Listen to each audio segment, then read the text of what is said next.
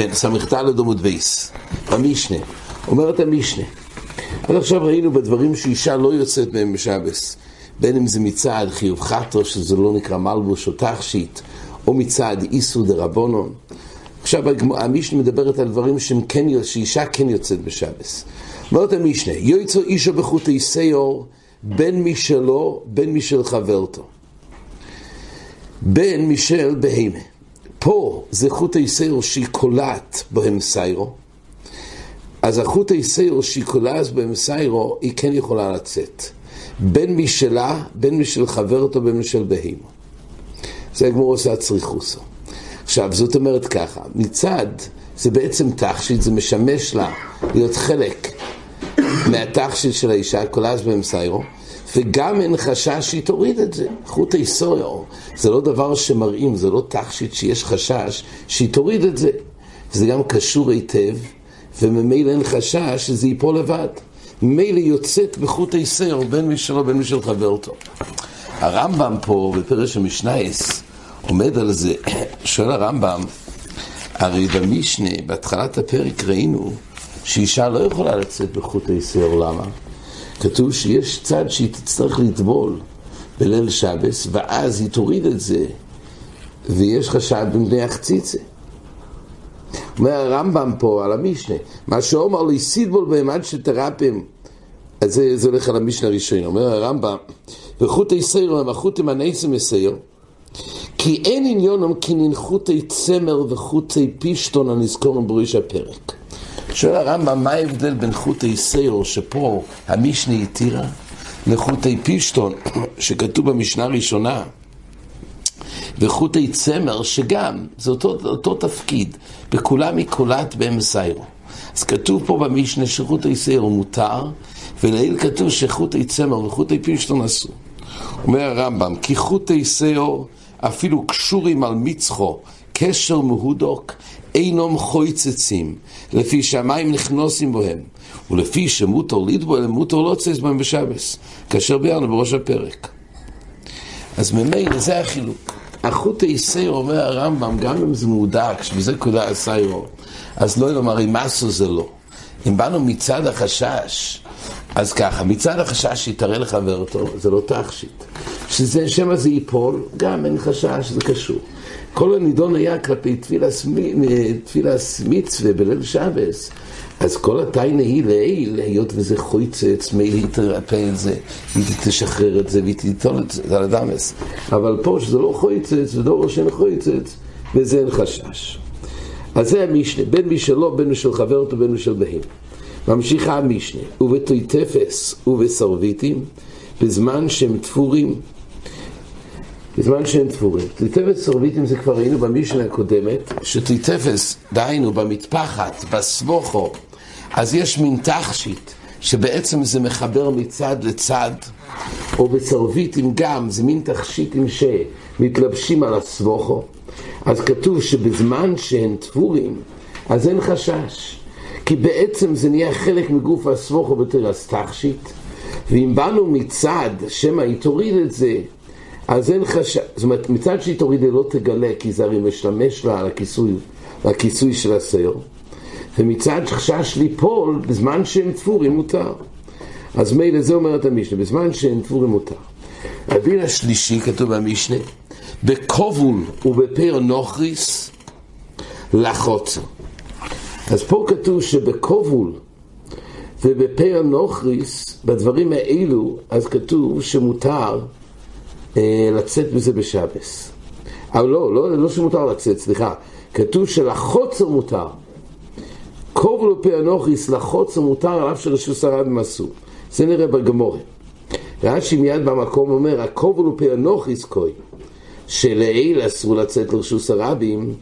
פה כתוב שבדרך כלל מה שאסור לרשוס הרבים אסור גם בחוצר, אבל יש פה היתר מיוחד בקובול ובפר נוכריס שמותר. כן, ממשיכה המשנה. אגב, לגבי פר נוכריס, יש פה פיסקי אריוז מפורסם. השילטי גיבורי מביא בדין הזה של פר נוכריס, ירא מזה, אומר השילטי גיבורי בשם אריוז, לא ויראיה ושמח לנושים היוצאיס בכיסוי סיירה שלהם כשהם נשואיס.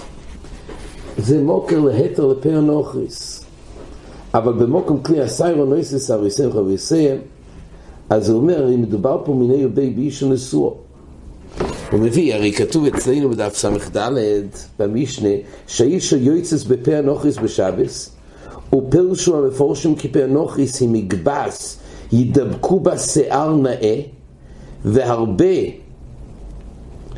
שערות צפופות, ותשים אותה האישה על ראשו כדי שתתקשט בשיער, והוסום באישו נשוא מיירים הסניסים, כמו שהגמור אומרת שהתירו בחוצר התר מיוחד כדי שלא תסגנה על ביילו. אז זה אומר שתיקברים, יש פה התר במשנה פר נוחריס, יש כאילו שמתווכחים עם זה, הקורפונים, המקור שכן, לאלו שסוברים שמותר, זה המשנה שלנו, זה השלטי גיבורים. קורפונים בפר נוחריס, שוב, ברשות הרב זה רק חשש, בפר נוחריס התירו לחוצר, וגם ונראה, ובקובול, זה כמו שהגמור תסביר. שהביתה אומרת המשנה, במויך שבאוזנו, היא נותנת, אומר רש"י, לבלוע ליכה של צועת האוזן. אם יש הפרשות מהאוזן, אז שמים מוח, שמים איזה חתיכת בד. אז גם זה בכלל תכשיט שמותר לצאת עם זה. זה להציל מגופו. ובמויך שבסנדולו, גם אם יש לה, היא שמה את זה בשביל תיינוג, אז מותר לשים מויך שבסנדולו. אז יש פה מוח באוזנו, דהיינו, ששמים את זה בשביל מטרה שבאוזנו, ללקט את הלחות שבאוזן, ומויך שבסנדול, ובמויך שהתקינו לנידוסו. גם מותרת האישה לצאת במוח שהיא שמה את זה לנידוסו. אז רש"י אומר פה, המוח הזה שהיא שמה לנידוסו, אומר רש"י, מה מדובר? מה גוף ודעובדה? באויס ומוקוים שיבלה בוי הדם ולא יטנף גודרו. אז לפי רש"י הסיבה ששמים את המוח כדי שלא יטנף גודר. תייסס במקום מהיר, פירוש הקונטרס, בו יסמוקו עם שיב לו בו ידם ולא יטנפו בגודר. אומר תייסס ולא ינראה דים כן הצולי תינופו ומסויו, כדומר פריקמה, כל הציני תינוף לא יחושיב ומסויו. כתוב שזב לא יצא בכיס שלו, כי היות וזה בא רק להציל מתינוף, דיינו שבגדיו לא יטנפו, אז זה לא מלבוש, אלא זה מסו. אז תייסס מירים על רש"י. למה רש"י אומר שמותר לאישה לצאת במויך? הרי למעיסם זה רק להצול מתינוף וכוח גודל, זה מסו. ולכן תייסס אומר בכוח זה, לכן נראה לי שלא ייפול על בשורו ותייבש עליה ונמצא מצערו. זאת אומרת, תייסס מחלק, יש הבדל להציל את הבגדים מתינוף או להציל את עצמו מצער. כל חפצה של בגד, חתיכת בד, שבא להציל את הגברה מצער, זה כן מלבוש. זה חלק ממנו, או זה בתרס מלבוש. אם זה מלבוש למלבוש, זה לא עוזר. זאת אומרת, אם זה רק כדי להציל בגודים, זה לא מלבוש. מלבוש זה דבר שאדם מכסה את גופו. זה הגדרה של מלבוש. הוא קר לו, חם לו, הוא עושה דברים, זה הגדרה של מלבוש. שהוא מגן על גופוי. אבל כשזה מגן על קילוב, זה לא מלבוש. זה משהו אחר. מלבוש זה דברי הגנה על גופו. אז אומר תייסס, פה על כורחו מה שהיא שמה את המוח זה כדי להגן על גופו, ואז יש זה שם מלבוש. אבל אם זה להגן רק על בגודר, זה לא מלבוש. ולכן באמת דנים, שאם יהיה כיסוי על הכובע, אז יש באמת עשר, כיסוי, שהוא רק מגן מפני הגשומים על הכובע, וזה אין היתר, זה הצולי מתינוף על הבגודים. זה לא שלא יצער גופוי, זה אין היתר. מעיל על גבי מעיל, אז פשוט הוא כעליון, הוא גם מחמם את הגוף. אז זה לא בא רק בשביל. אבל אם זה רק להגן על הבגד, אז זה לא יתר, ולכן מעיל גשם דק. בדיוק. פה יש דנים, שיש מקום לדון. לא, אז זה אולי שלא ייכנס מים לגופוי. אבל כל דבר שכל כולו, הוא אך ורק למטרה הזאת, להגן על בגודוב, זה אצולי בגודים מטינוף, על זה באמת אין היתר. מסכה בקורונה.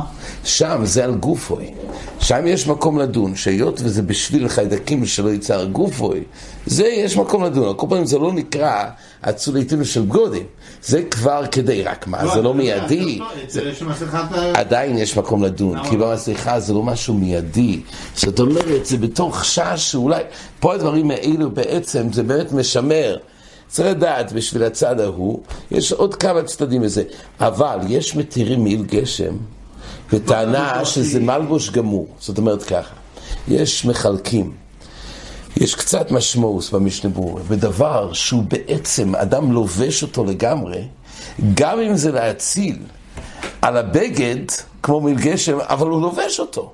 פה מדברים במויך דוחוק, או בזהב בכיס שלו, שהוא לא מלובש בזה. אז בתור חפצה שהוא מגן, אז אם הוא מגן על גופוי, זה נותן לו תרס מלבוש. אם זה רק להציל את הבגד. אבל דבר שלובשים אותו, אז יכול להיות שגם להצולי. זה נגדון בבגד, במעיל גשם, שכל כולו בא רק לשמר על הבגודים. טוב, זה נראה אולי יותר בחזור. על קולפונים.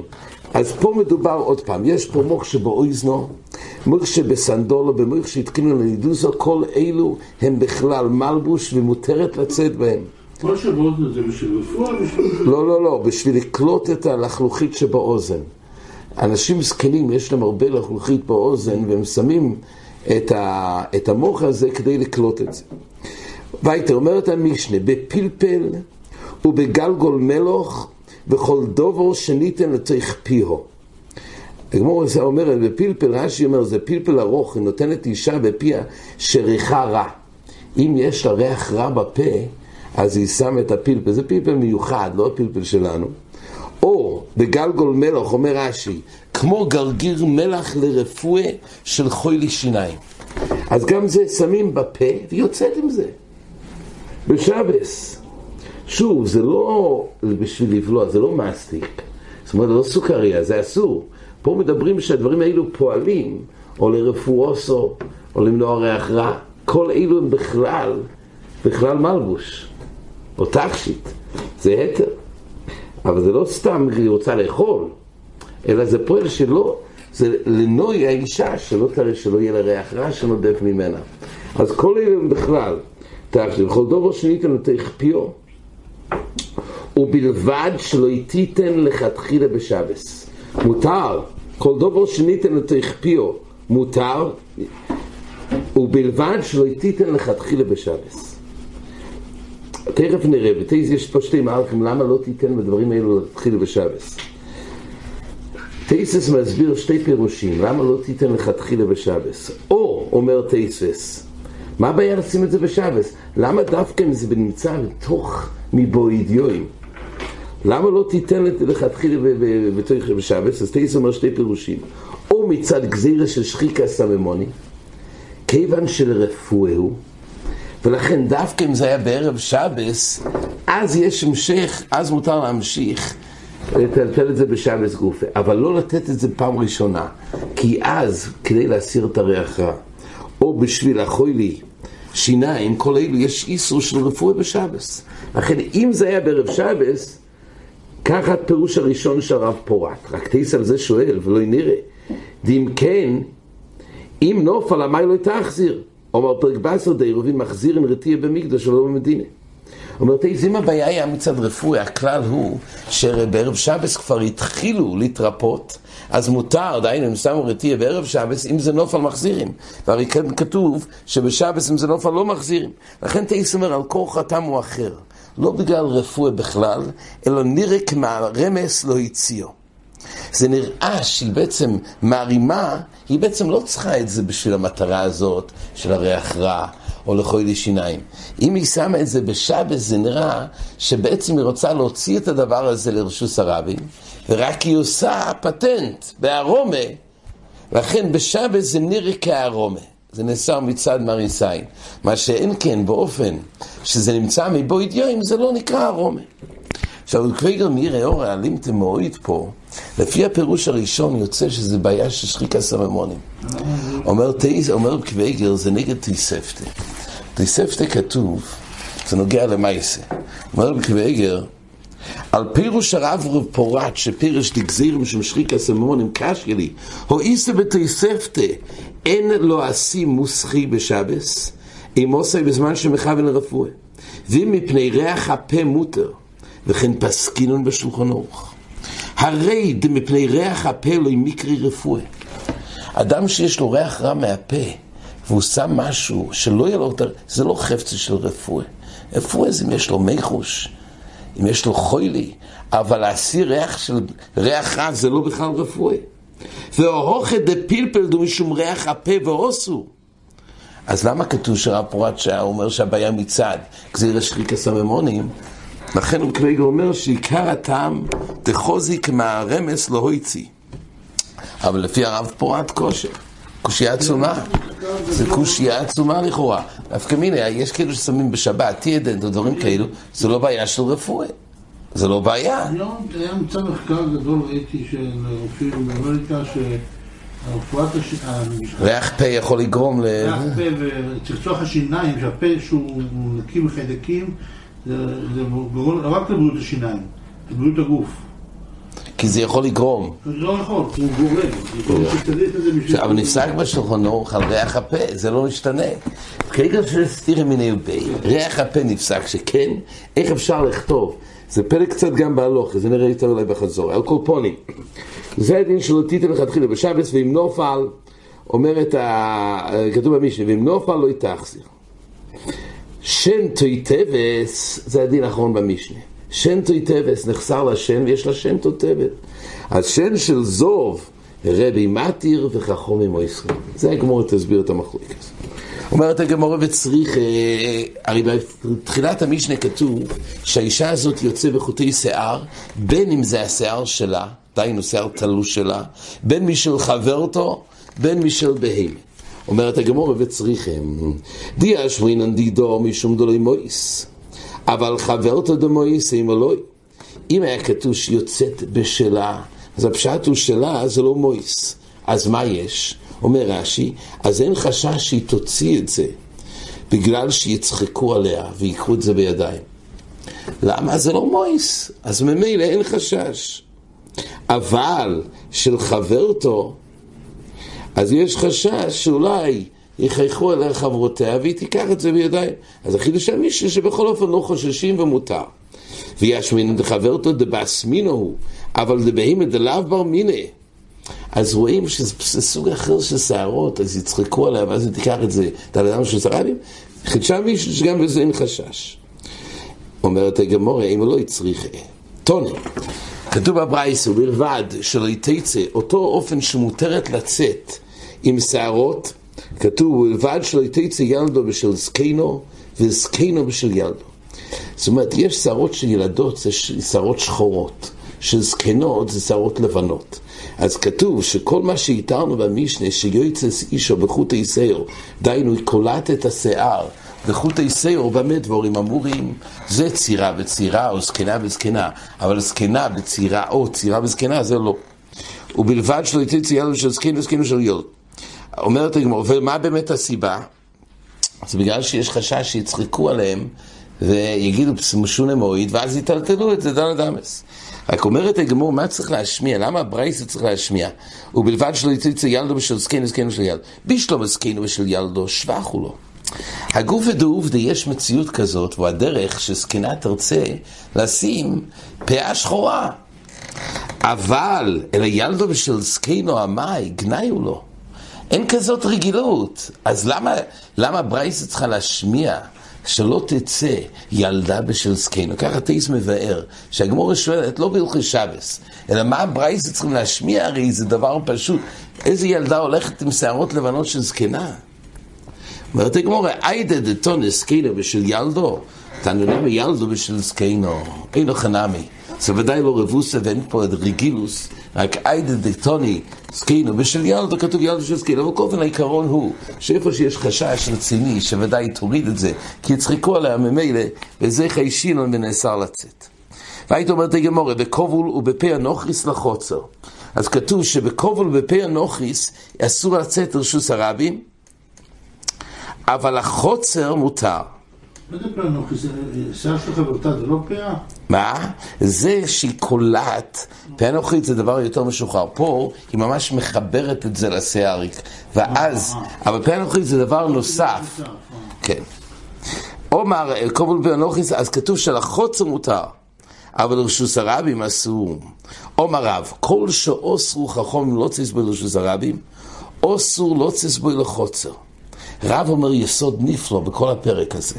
כל מה שחז"ל אסרו לצאת לרשוס הרבים, אז אסור גם לא צס לחוצר.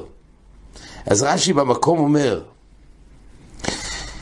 כל שאוסרו חכמים בריש פרקין, חוטי צמר ופישטון תיתפס ושאר השנויים במשנה, שאסור ללכת בין לרשוס הרבים, אסור לא צס לחוצר. ואף על גב דשורי לטלטלינו, הרי זה לא מוקצה, מה הבעיה בחוצר?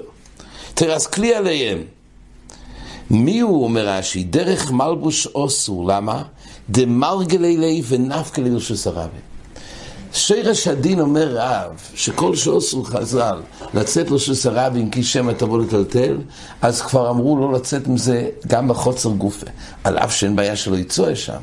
אבל להיות ומרגלי אומר רש"י, ומילא זה הכל בכלל הגזירה, זה חוד הגזירה, שכבר מהחוצר אל תטלטל. כי ברגע שרגילים לטלטל את זה בחוצר, היא תמשיך עם זה לרשוס הרבים. אסור לבוש שם בבית. או, לא בבית, כתוב חוצר, זה נידון גדול בראשון מה קורה בבית. ונראה גם היום איך קורה. יכול להיות שזה בשלב של החוצר. בבית עדיין יש את התחנה של חוצר. או היום. טוב, נראה. אז אנחנו צריכים לעסוק הרבה בהלוכה בדיוק איך זה נפסק. אבל קולפונים בחוצר, בזמנם שהיה חוצר אסרו בחוצר. אי אפשר לחדש מעצמנו יותר מה שגזרו אז. אבל קולפונים בחוצר דמרגלי, אז מילא יש חשש, נפקא לרשוס הרבים. אבל זה בכל דבר, אבל חוץ מקובול ופה אנוכיס. למה? קובול שמותר לחוצר. זה הרי מפורש אצלנו במשנה, שבקובול ופה אנוכיס מותר בחוצר. מה הסיבה? אומרת הגמורה.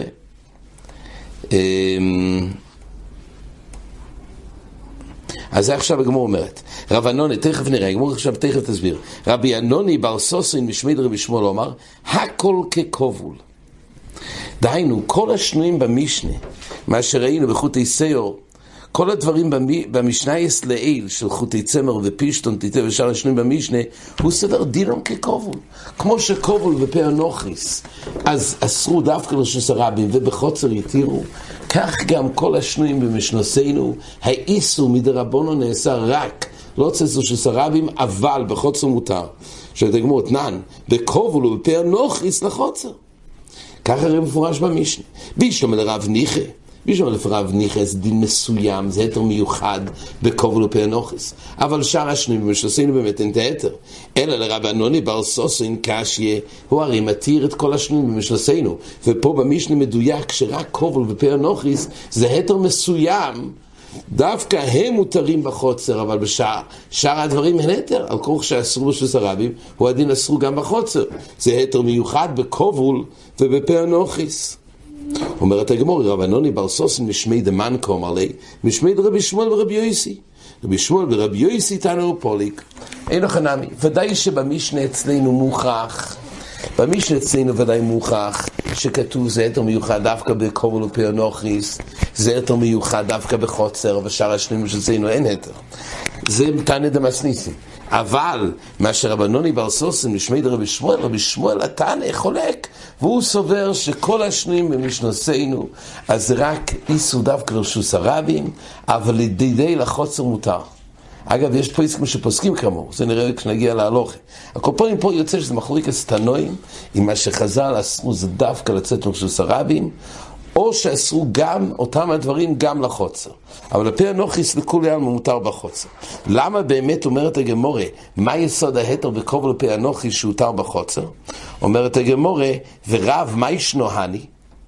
למה באמת יש הבדל בין שאר השנויים במשנוסינו, שבזה אסרו ברשוס הרבים ואסרו גם בחוצר ואילו פה זה נשתנו? אומרת הגמורה, אומר אולי כדי שלא תסגנה על ביילו. יש עניין מיוחד שלא תסגנה על ביילו, צריך מינימום של קישוט לפני ביילו, וזה הפה אנוכיס. זה יתירו. אז הזכרנו שהשלטי גיבורים מביאים פסקי רעוז, שמכאן רואים שמותר לאישה נשואה לצאת עם פאה נוכרית, לא צריכה מטפחת.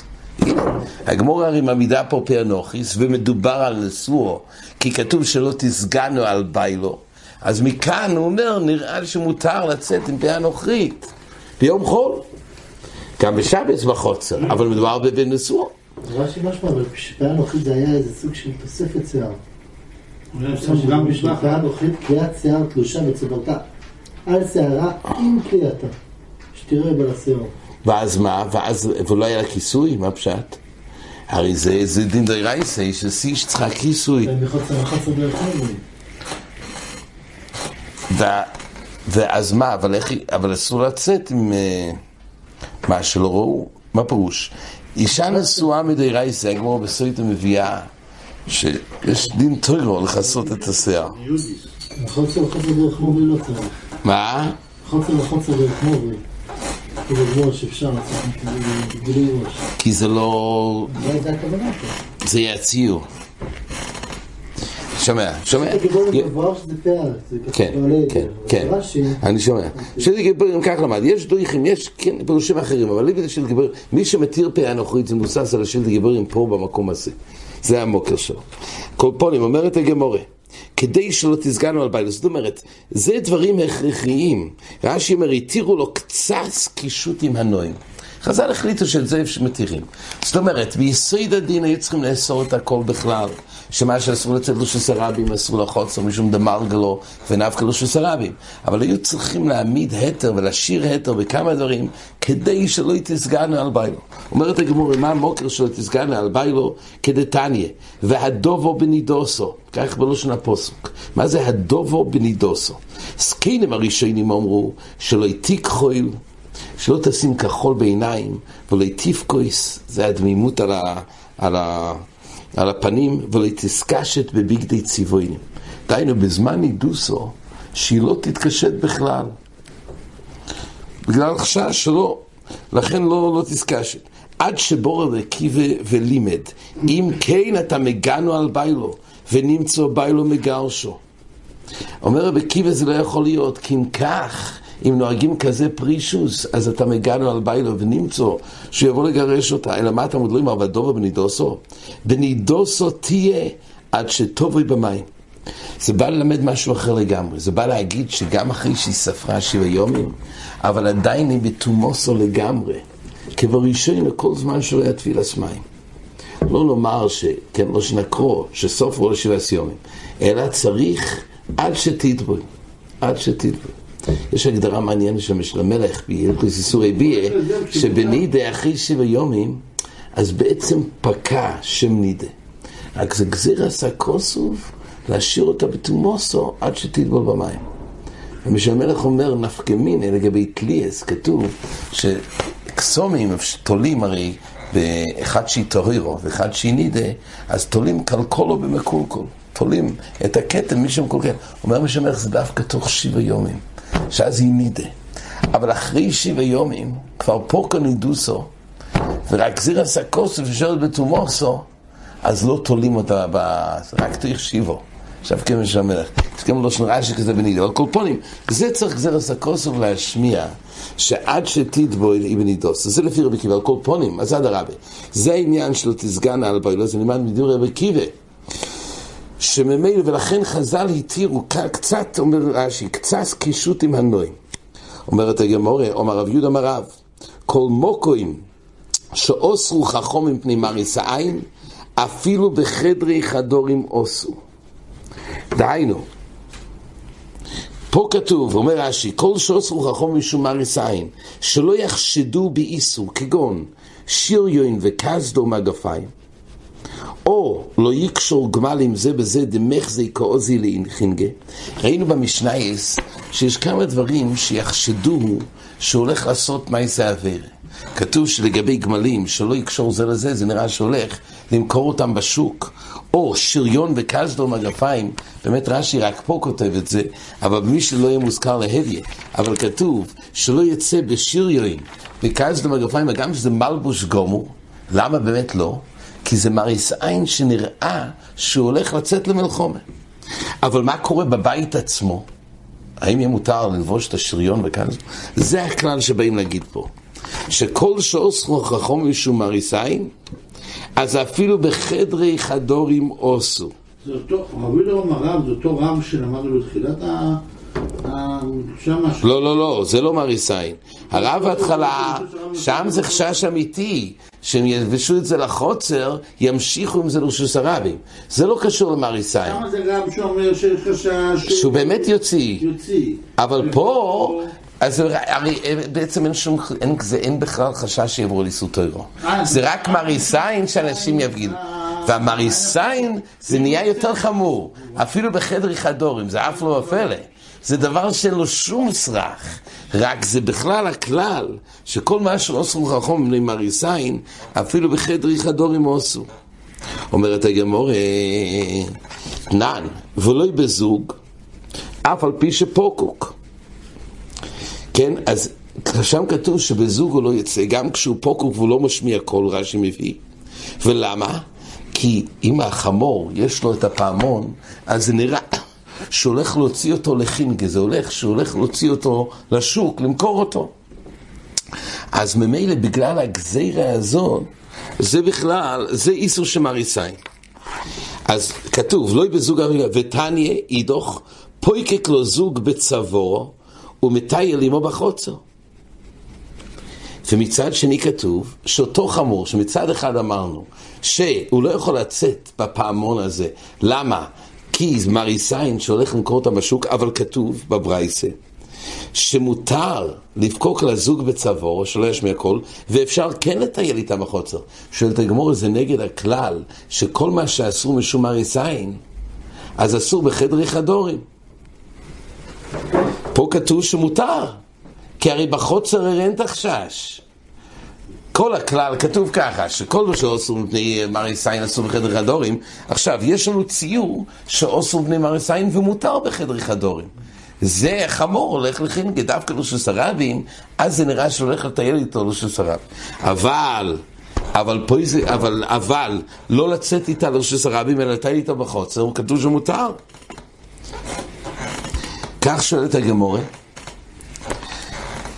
יש פה איאורי עצומו, כאילו מביא של המוגלבום, שיש שיטס התייסס שכל האיסור שמריסיין שאסור, כל דבר שנאסר משום מריסיין, אסור אפילו בחדרי חדורים, זה דווקא בדבר שאם יחשדו לו מריסיין, יחשדו שעובר על איסור תוירו. ועל זה נאסר גם בחדרי חדורים. אבל לא בדבר שהמריסיין שהוא רק עובר על איסור דרבנו. זה איסור של תייסס. מוגלבום מאיר, הרי פה, לגבי הזוג של משל החמור, כל המריסיין שנראה שהולך למכור אותו בשוק. מה איסור למכור בשוק? איסור דרבנן, בכך ובמכר. אז הרי בדבר כזה, שגם המריסיין אין בו תוכן של איסור תוירו, הוא לא בכלל האיסור של חדר חדור. זה נראה בחזור, אבל זה בכבי מביא את המוגלבום, שמאיר זה קושי עצום. כל פונים פה הגמרא שואלת, יש פה סתירה בין שתי המימרס. רב אמר כלל, כל שאוסרו מפני מריסיין אוסרו לחדר חדורים, ואילו פה כתוב לגבי הזוג, אף על פי שהוא פוקוק אסור לצאת. למה? מפני מריסיין שנראה שיוצא לשוק, ובכל אופן כתוב תנאידך פויקל לזוג בצבורו ומטייל לו עמו בחוצר. אומרת הגמרא, זה התירוץ, תנוי תתניה שויתחין בחם. זה מחלוקת תנויים. הכלל הזה בכל דבר שהוא עשו מפני מריסיין, האם זה אסור גם בחדר חדור? זה מחלוקת תנויים. תתניה שויתחין בחמו, אבל לא כנגדו, דהיינו, אם הכלים שלו נשרו במים או במי גשומים או בבור, אז כל הכלים רטובים. אז כתוב שעכשיו הוא יכול לשטוח את זה, אז אסור לו לשטוח בחמו. למה? כי זה מריסיין, אנשים יחשדו בו שמסתום הוא קיבץ את זה בשבס. אז כתוב שויתחון בחמו, אבל לא כנגד האור. למה? אומר רש"י שלא יאמרו קיבצון בשבס. אבל רואים ששויתחון בחמו זה לא כנגד האור, מותר. רואים שדבר שנאסר מפשום מריסיין, אז לא נאסר בחדרי חדורים. אבל רב לזר ורב שמעון או ישרים, והם סוברים, אומר רש"י כמו רב, באופן שנמצא שהדין הזה שכל דבר שעשו מפני מריסיין הם אסרו את זה בחדרי חדורים או לא, בונו למחלוקת תנועים, ורב סובר כרב שמעון ורב לזר שאוסרים. עד כאן.